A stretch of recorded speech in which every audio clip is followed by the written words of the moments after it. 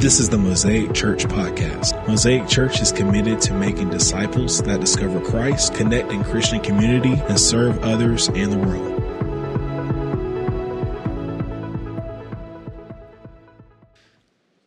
What do these restaurants, eating establishments have in common? So there's a thread, and don't answer until you think you know. Raise your hand if you think you know at the end, all right? Jim and Milt's. Momo's Pizza. You have to be in Tallahassee to recognize these. Whataburger. Guthrie's Chicken Fingers. You have to go old school, and I don't know if anybody would recognize The Mill. All right, yes. Some of us old-timers remember, and I love The Mill. Super Peros. Bruegger's Bagel, Chick-fil-A, and Cool Beans.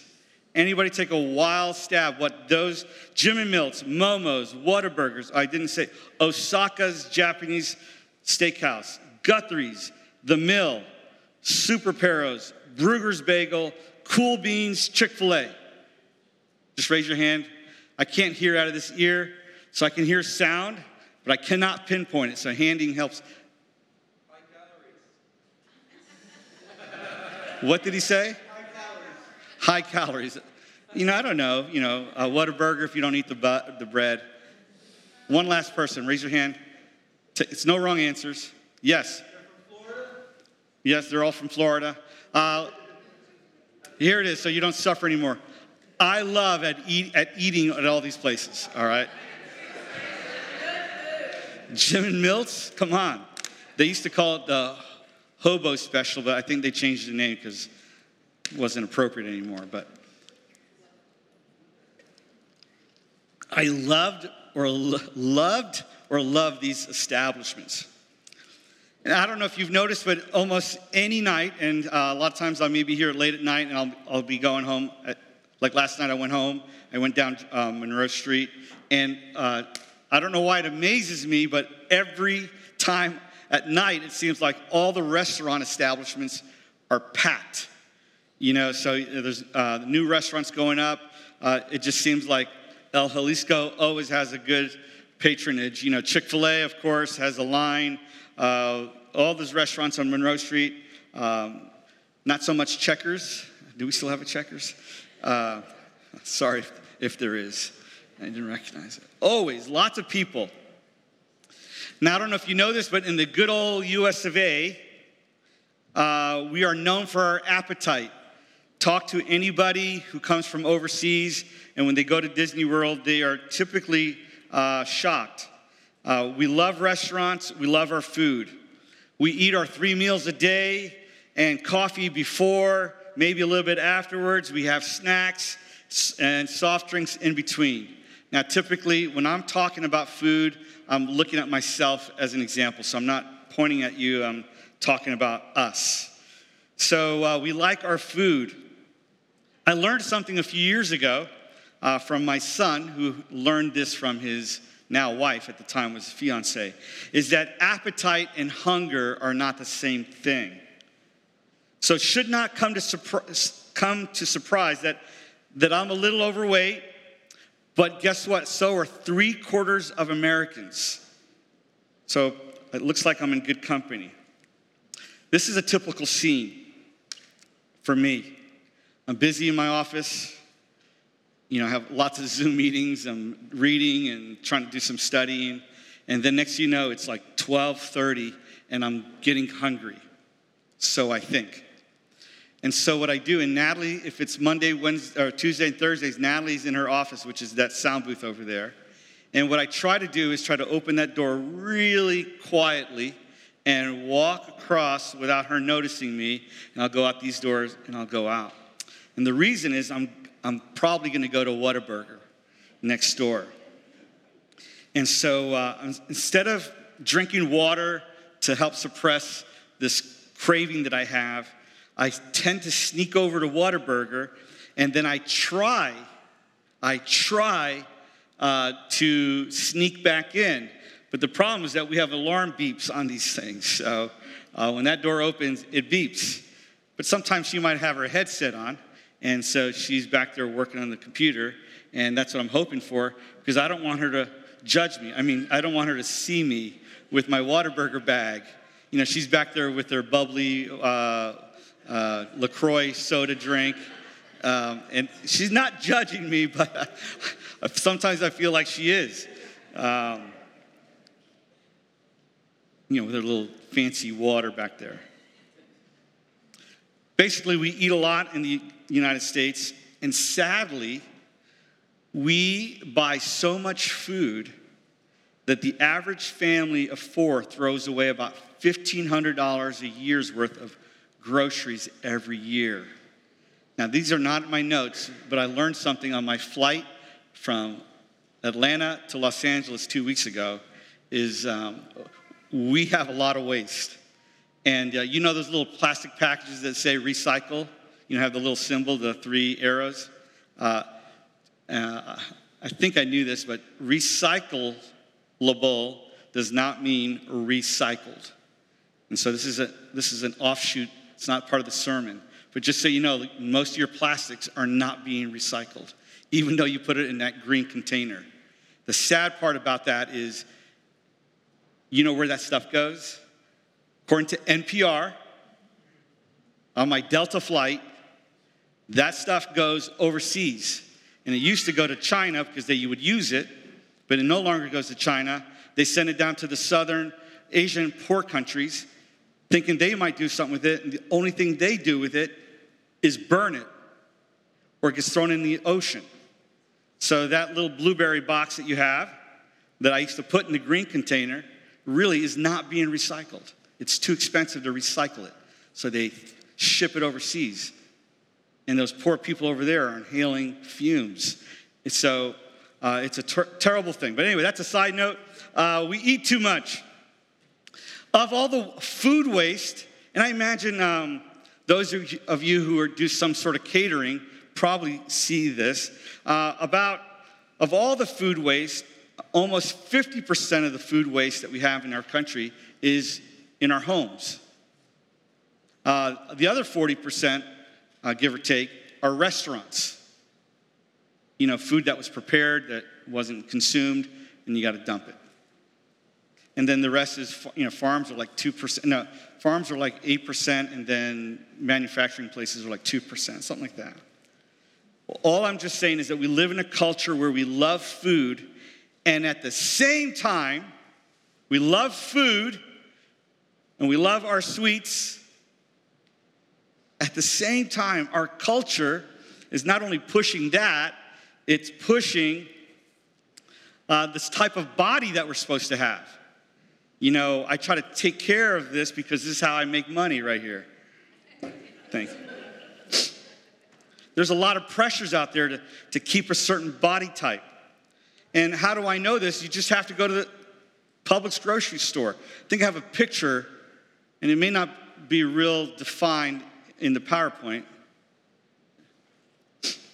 We live in a culture where we love food, and at the same time that culture tries to body control us, and I'm not kidding, on one side of the grocery store, you'll find a magazine with a super buff actor or actress telling us how to lose weight and how to look 10 years younger, and the magazine right next to it will be How to Fry Donuts with Paula Deen. And next to that is a super simple way to buy Snicker bar. Do you see the tension? It's like, yes, I want to look like Thor, but I also want to eat sugar donuts that have been fried. And then I get a little hungry and I want that Snickers. And if you haven't realized it, the grocery stores, and I don't mean to be crude in any way, but they're pimping sugar to us and to me. It's demonic. It's demonic powers at work here. I know I'm not trying to be funny. It is funny, but I'm also trying to be super serious. There is something super demonic about that situation. where it's like in one sense, you got to look like this, and we're going to always want you to feel inferior because you don't look like this, and we're going to help you with your inferior complex by helping you feel good, and let's eat a Snickers. And I have fallen prey to that many a times. And part of this struggle in self-worth and body image is being expressed incredibly powerfully, sadly powerfully, among our young people especially. There's real strongholds and struggles. And I hate to tell you this, but it's by design. Just like that 3-arrow symbol, it's to give you the impression that you're doing something good. Well, they've always known it's never gonna be recycled. It just makes you feel good. Oh, I want to buy recycled stuff, and then I feel good if I put it in the green container. And it feels good to have that special truck come and grab it. But we don't know what happens afterwards. And according to NPR, on the Delta flight, it gets shipped overseas to be burned in some poor neighborhood or thrown into the ocean. It's all by design. And so I think we live in a world where it's very difficult to master our own lives. Now, have any of you, just by raising hand, have ever heard of the pleasure principle? The pleasure principle is, again, I'm not a psychologist, but I do read Wikipedia. In Freud's psychoanalytic theory of personality, the pleasure principle is the driving force of the id that seeks immediate gratification of all needs, all wants, and all urges. In other words, the pleasure principle strives to fulfill our basic primitive urges, including, this is still Wikipedia, including hunger, thirst, anger, and sex. And so people try to fill that with all sorts of things and food. But we all know the deeper hunger, the deeper desire, that could only be filled by Jesus. It's not going to be filled by eating or watching or any of those things. And I'm talking to myself. Now, this kind of Freud psychoanalytic theory of what we call the pleasure principle is seen in our kids, right? Or grandchildren. Maybe not my grandchildren, but maybe some other buddy's grandchildren. I've seen little kids stomp their feet when they've been told by their parent, no, you can't have ice cream right before bed. Because they want their ice cream and they want it. They do. And that kind of mindset, that kind of spirit bleeds into the teen years. Some of you are parents of teenage years, and you probably know this one too well. In the the teen years, I want my cell phone and I want it now. Yes. We struggled with texting machines back in the day. Then it bleeds into the college years. College students want their sexual gratification and they want it now. And then it bleeds into adulthood. I want that nice car. I want that newer home, although I can't afford it because I want it now. And sadly, it bleeds into our spiritual lives. I want my blessing and I want it now. And what happens if God doesn't deliver on that blessing that we want and we want it now? Sadly, it's very similar to the 5-year-old. We stomp our feet and we go off. One of our favorite old commercials back in the day was J.G. Whitworth. It's my money and I want it now. You remember the commercials? And sadly, this immediate gratification rears its ugly head with national debt and personal debt. Sexual addictions are at all-time high. I'm just checking the audience. That little blue pill that used to be for old folks is now being sold to young folks. There's a website, I'm not going to say it, H-blank-M, all right? And they are going they are making sales left and right on that little blue pill for people in their 20s and 30s that don't really need it, but actually they turn out that they do. And the reason they do, this is some of the research, is due to anxiety, stress, depression, and sexual addictions. Can you see, you see what I mean about the demonic power behind all this? And sadly, including myself, we have been proselytized. We have been converted because the pressure is real and it's palpable. However, God has a plan for us. And his plan is for him to rule over our lives, not our flesh to rule over us. And I know it's hard, but how do we do this? And we have to go back to one of the best books in the Bible, it's in the book of Daniel. And there's a verse here that says, then the king ordered Ashpenaz, you guys know the story of Daniel and his friends. He ordered his chief of staff to bring to the palace some of the young men. So Daniel and his friends were taken. They are no longer in their homeland. They have been taken away and they've been brought. And this is into this foreign land. And this is what he says.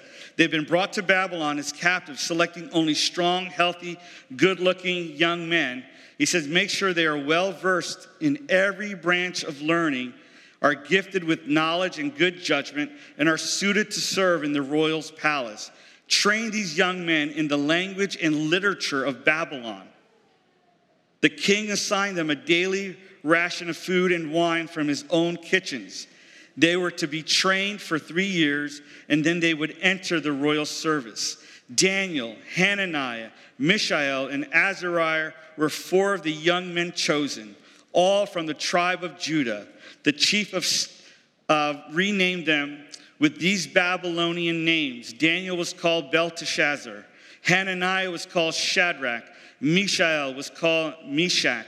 And Azariah was called Abednego. Most likely, these kids were in their late teens, and they were transported to Babylon and exposed to an intense program of re-education, a concentration camp, if you will. And this is how you reprogram young minds. First of all, you get them to forget who they belong to. Try to get them to forget their history. Get them to forget whose parents they had. You get them to forget, and that's why you give them a new name. And in place of their Hebrew name or their Yahwistic names, they want them to forget who they belong to. So that's the number one goal, and that's how this culture works. Forget who you are. So in place of their names, were given Babylonian names, Belteshazzar, Shadrach, Meshach, and Abednego. They're Babylonian names that invoke Marduk and Nebo and Bel, these idols, instead of God. Look what it says. It says that the 4 young boys were instructed in the language and literature of the Babylonians in order that the Babylonian myths might suppress, the Babylonian legends might suppress the scriptures of the Old Testament that they knew.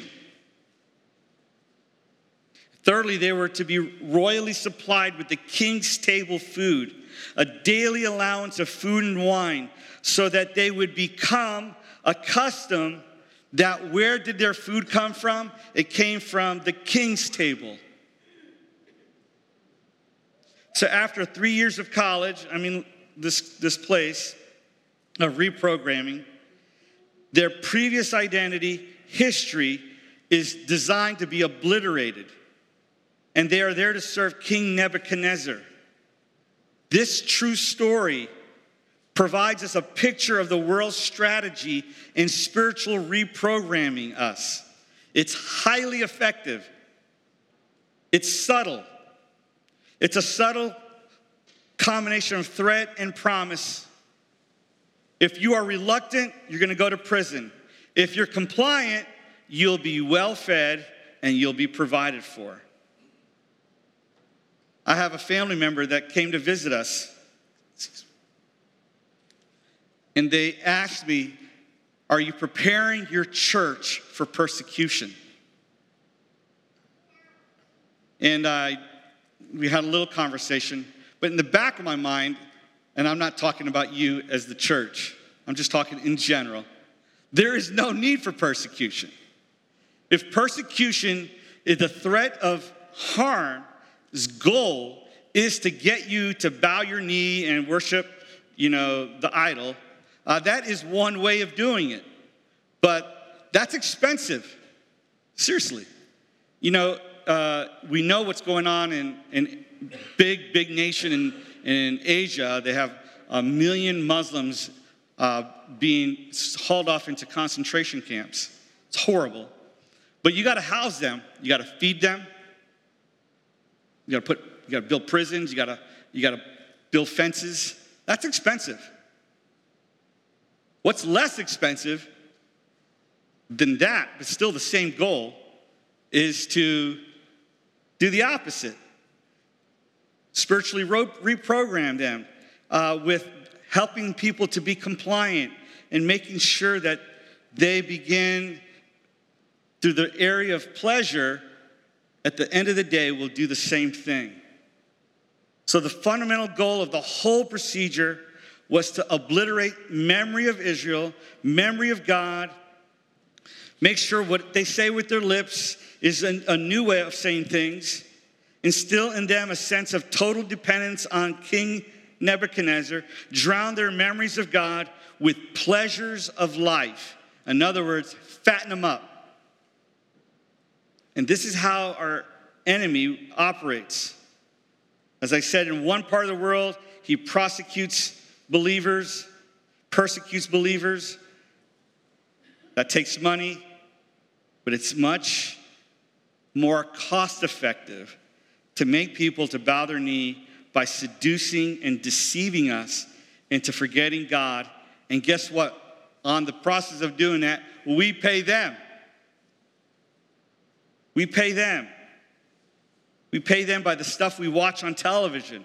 We pay them by the stuff we're consuming. I mean, seriously, we were being played in so many ways. But Satan wants us to forget the truths of God in our hearts, what God calls us, who we belong to. God is, the name of Daniel, God is our judge. God shows us grace. And the enemy wants us to forget the uniqueness of God, that our help comes from God. Our food comes from God. It doesn't come from Publix. That's what they want us to forget. The enemy wants to control what our kids are learning. So that's why we have kids' church downstairs, to help what you're doing. We're augmenting what should be happening at home. Because the world wants to reprogram our kids. He wants to reprogram us with pleasures of this world. And we've grown to love it. My phone's over there. I remember when I had a non-iPhone, and I used to look down at people that had iPhones because they kept doing this. And then I remember telling this 2 young college girls, like, hey, man, you guys are addicted. She goes, well, that's because you don't have an iPhone. And here I am. I end up doing the same thing. Oh, I shouldn't have looked at that. Let's keep scrolling, right?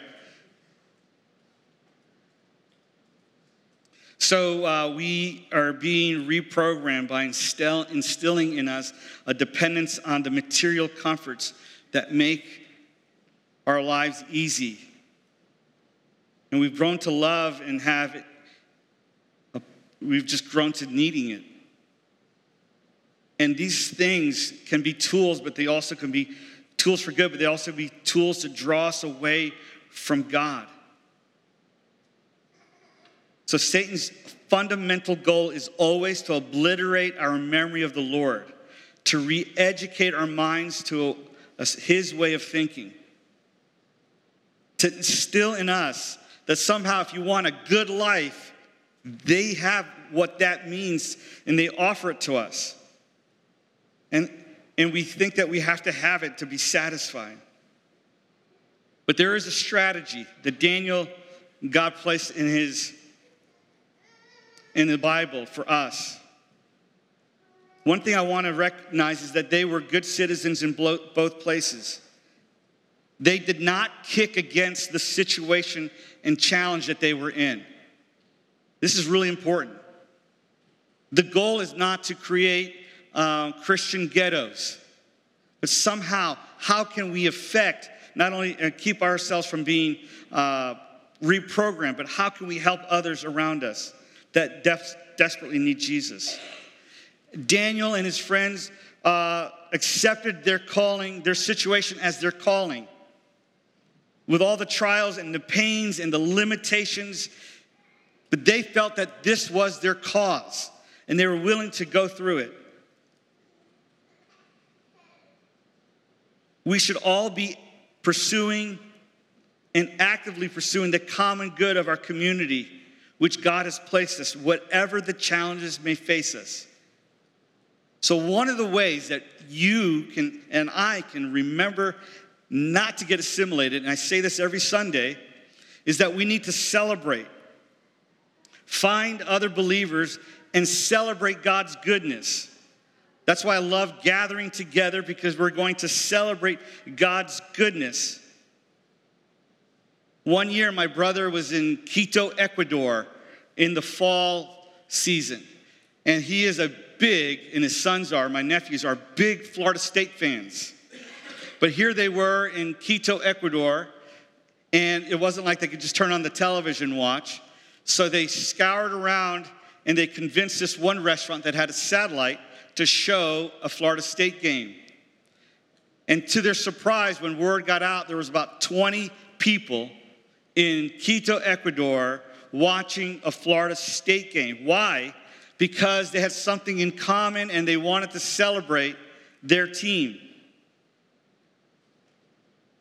And there's something special about when we come together to celebrate Jesus. We're celebrating together. It's great to see, to my right a couple weeks ago, my father-in-law, to worship Jesus. It's great to see my fellow people that I love you so much, to see you worship Jesus. We need to remind each other what we are celebrating, who we're celebrating.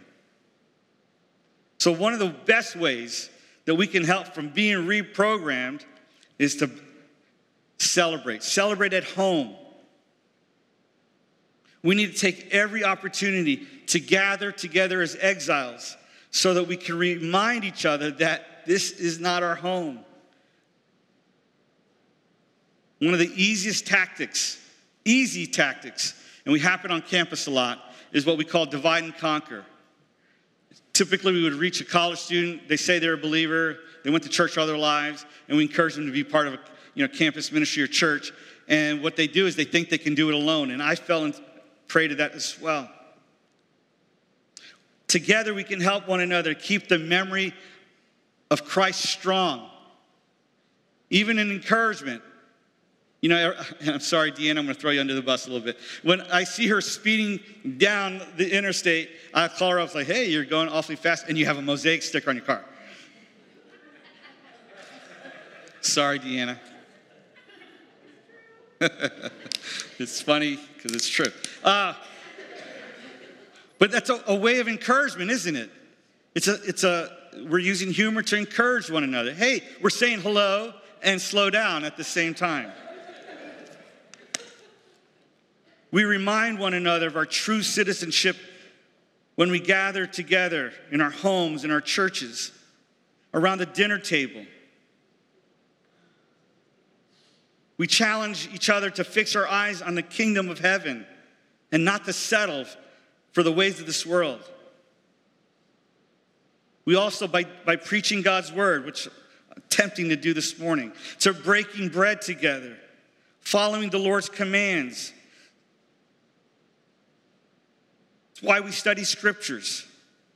The Hebrew children, these young men, understood the contemporary language and the literature of the Babylonians, but they also were armed with biblical discernment and biblical truths. The second way to repel this assimilation is to not eat the king's food. Well, we've got to eat, right? Well, I'm telling you, don't eat the king's food. You can only eat Chick-fil-A.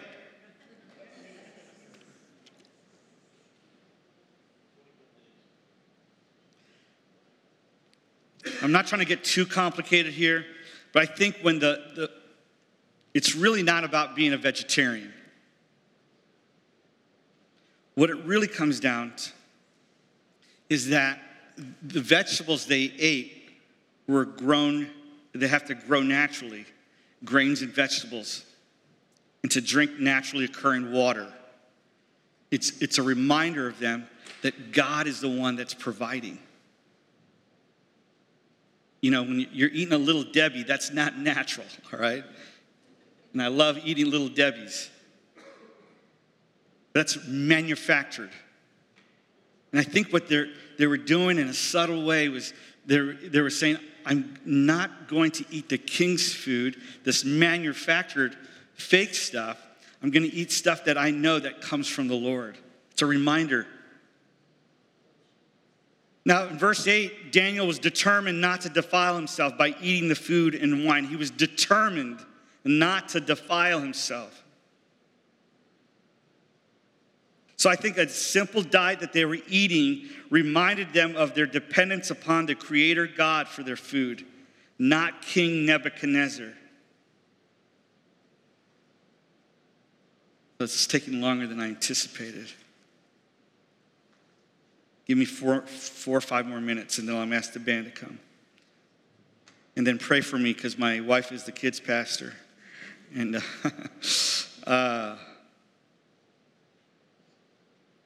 I think what we need to do, I'm not saying that we need to live vegetarian lifestyles, is that we need to build in our daily routine a constant reminder of our dependence on God for all the good things in our lives.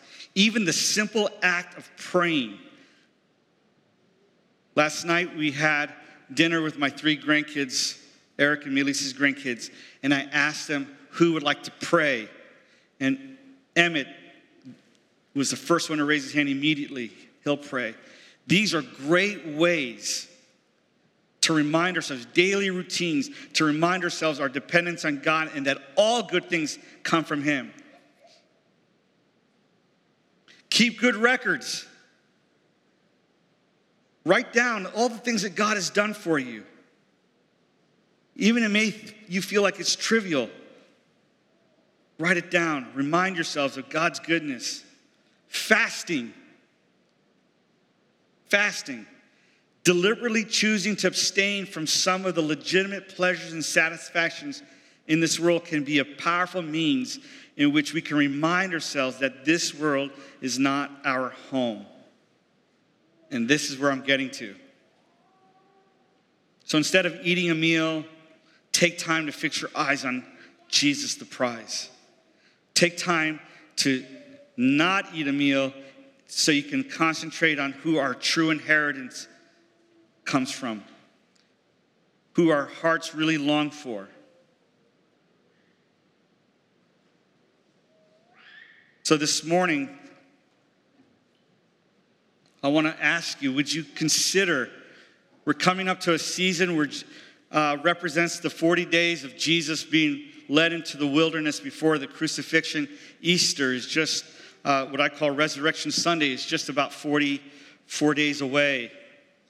That during this time that we would take initiative, set in our hearts, to do an inventory to see how assimilated we are to the culture.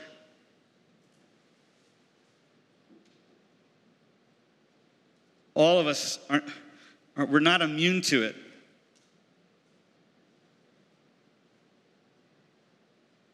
Now, this thing about reading the story of Daniel, and maybe the stories I've been sharing, it could be a little depressing. The good news about the gospel is God is not only faithful to the faithful, He is faithful to us who have not necessarily been faithful. Jesus came to save us from our faithless selves. Are we not all compromised saints? The cross is the means by which God's faithfulness redeems the unfaithful. Thank you, Jesus. I need a constant reminder. A reminder of the gospel that Jesus was crucified, he was raised, and he was exalted. Jesus did not just send us a map. He gave us his life. He is the way. He is the truth. And so this morning, I'm going to ask the band to come on up. I'm going to ask the Lord to help you and me to be a blessing wherever he has placed us, and whatever family we might be in right now. That we would constantly be dependent on God's grace and his beautiful, gracious, sanctifying work. That we can rely on him. That we can fix our eyes on Christ. And we can pray and ask the Lord to heaven rain down and invade our lives and in our family.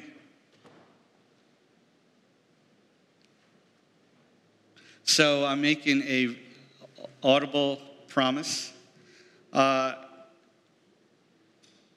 Wednesday, I believe, is 40 days. So I'm going to be off. I didn't realize how, my wife keeps telling me, but I didn't believe her, that I might be a little addicted to my social media. My hand is hurting, but it's affecting my heart. The culture keeps telling me, how come you're not vacationing in Aspen? How come your car has 170,000 miles on it? How come, you got to buy secondhand clothes? Look at them.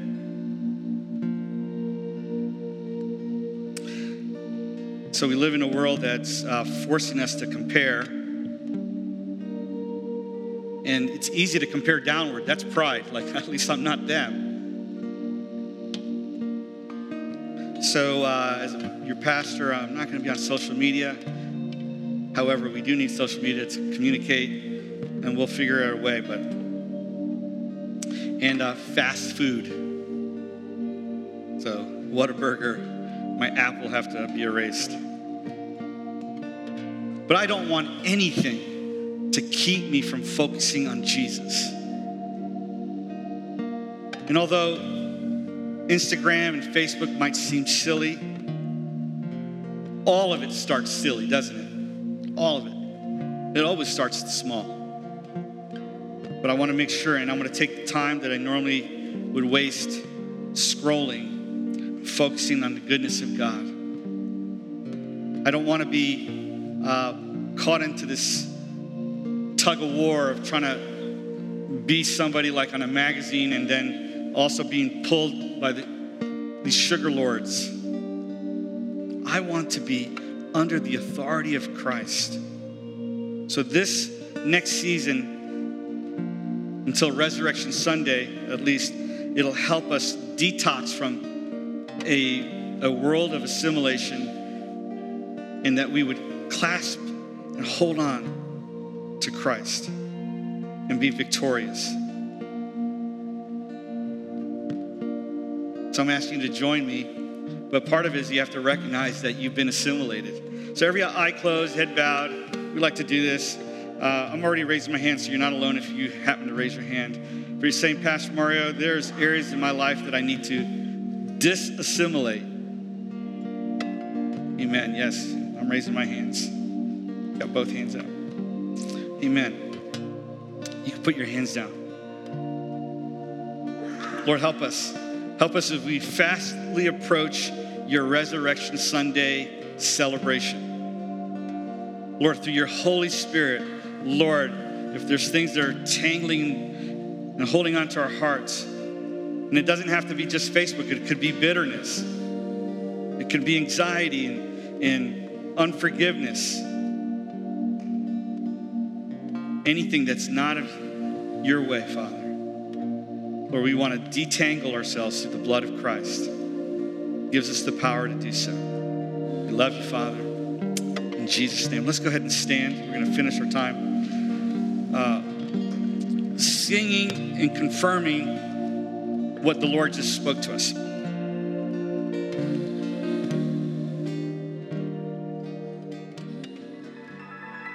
We want to thank you for listening.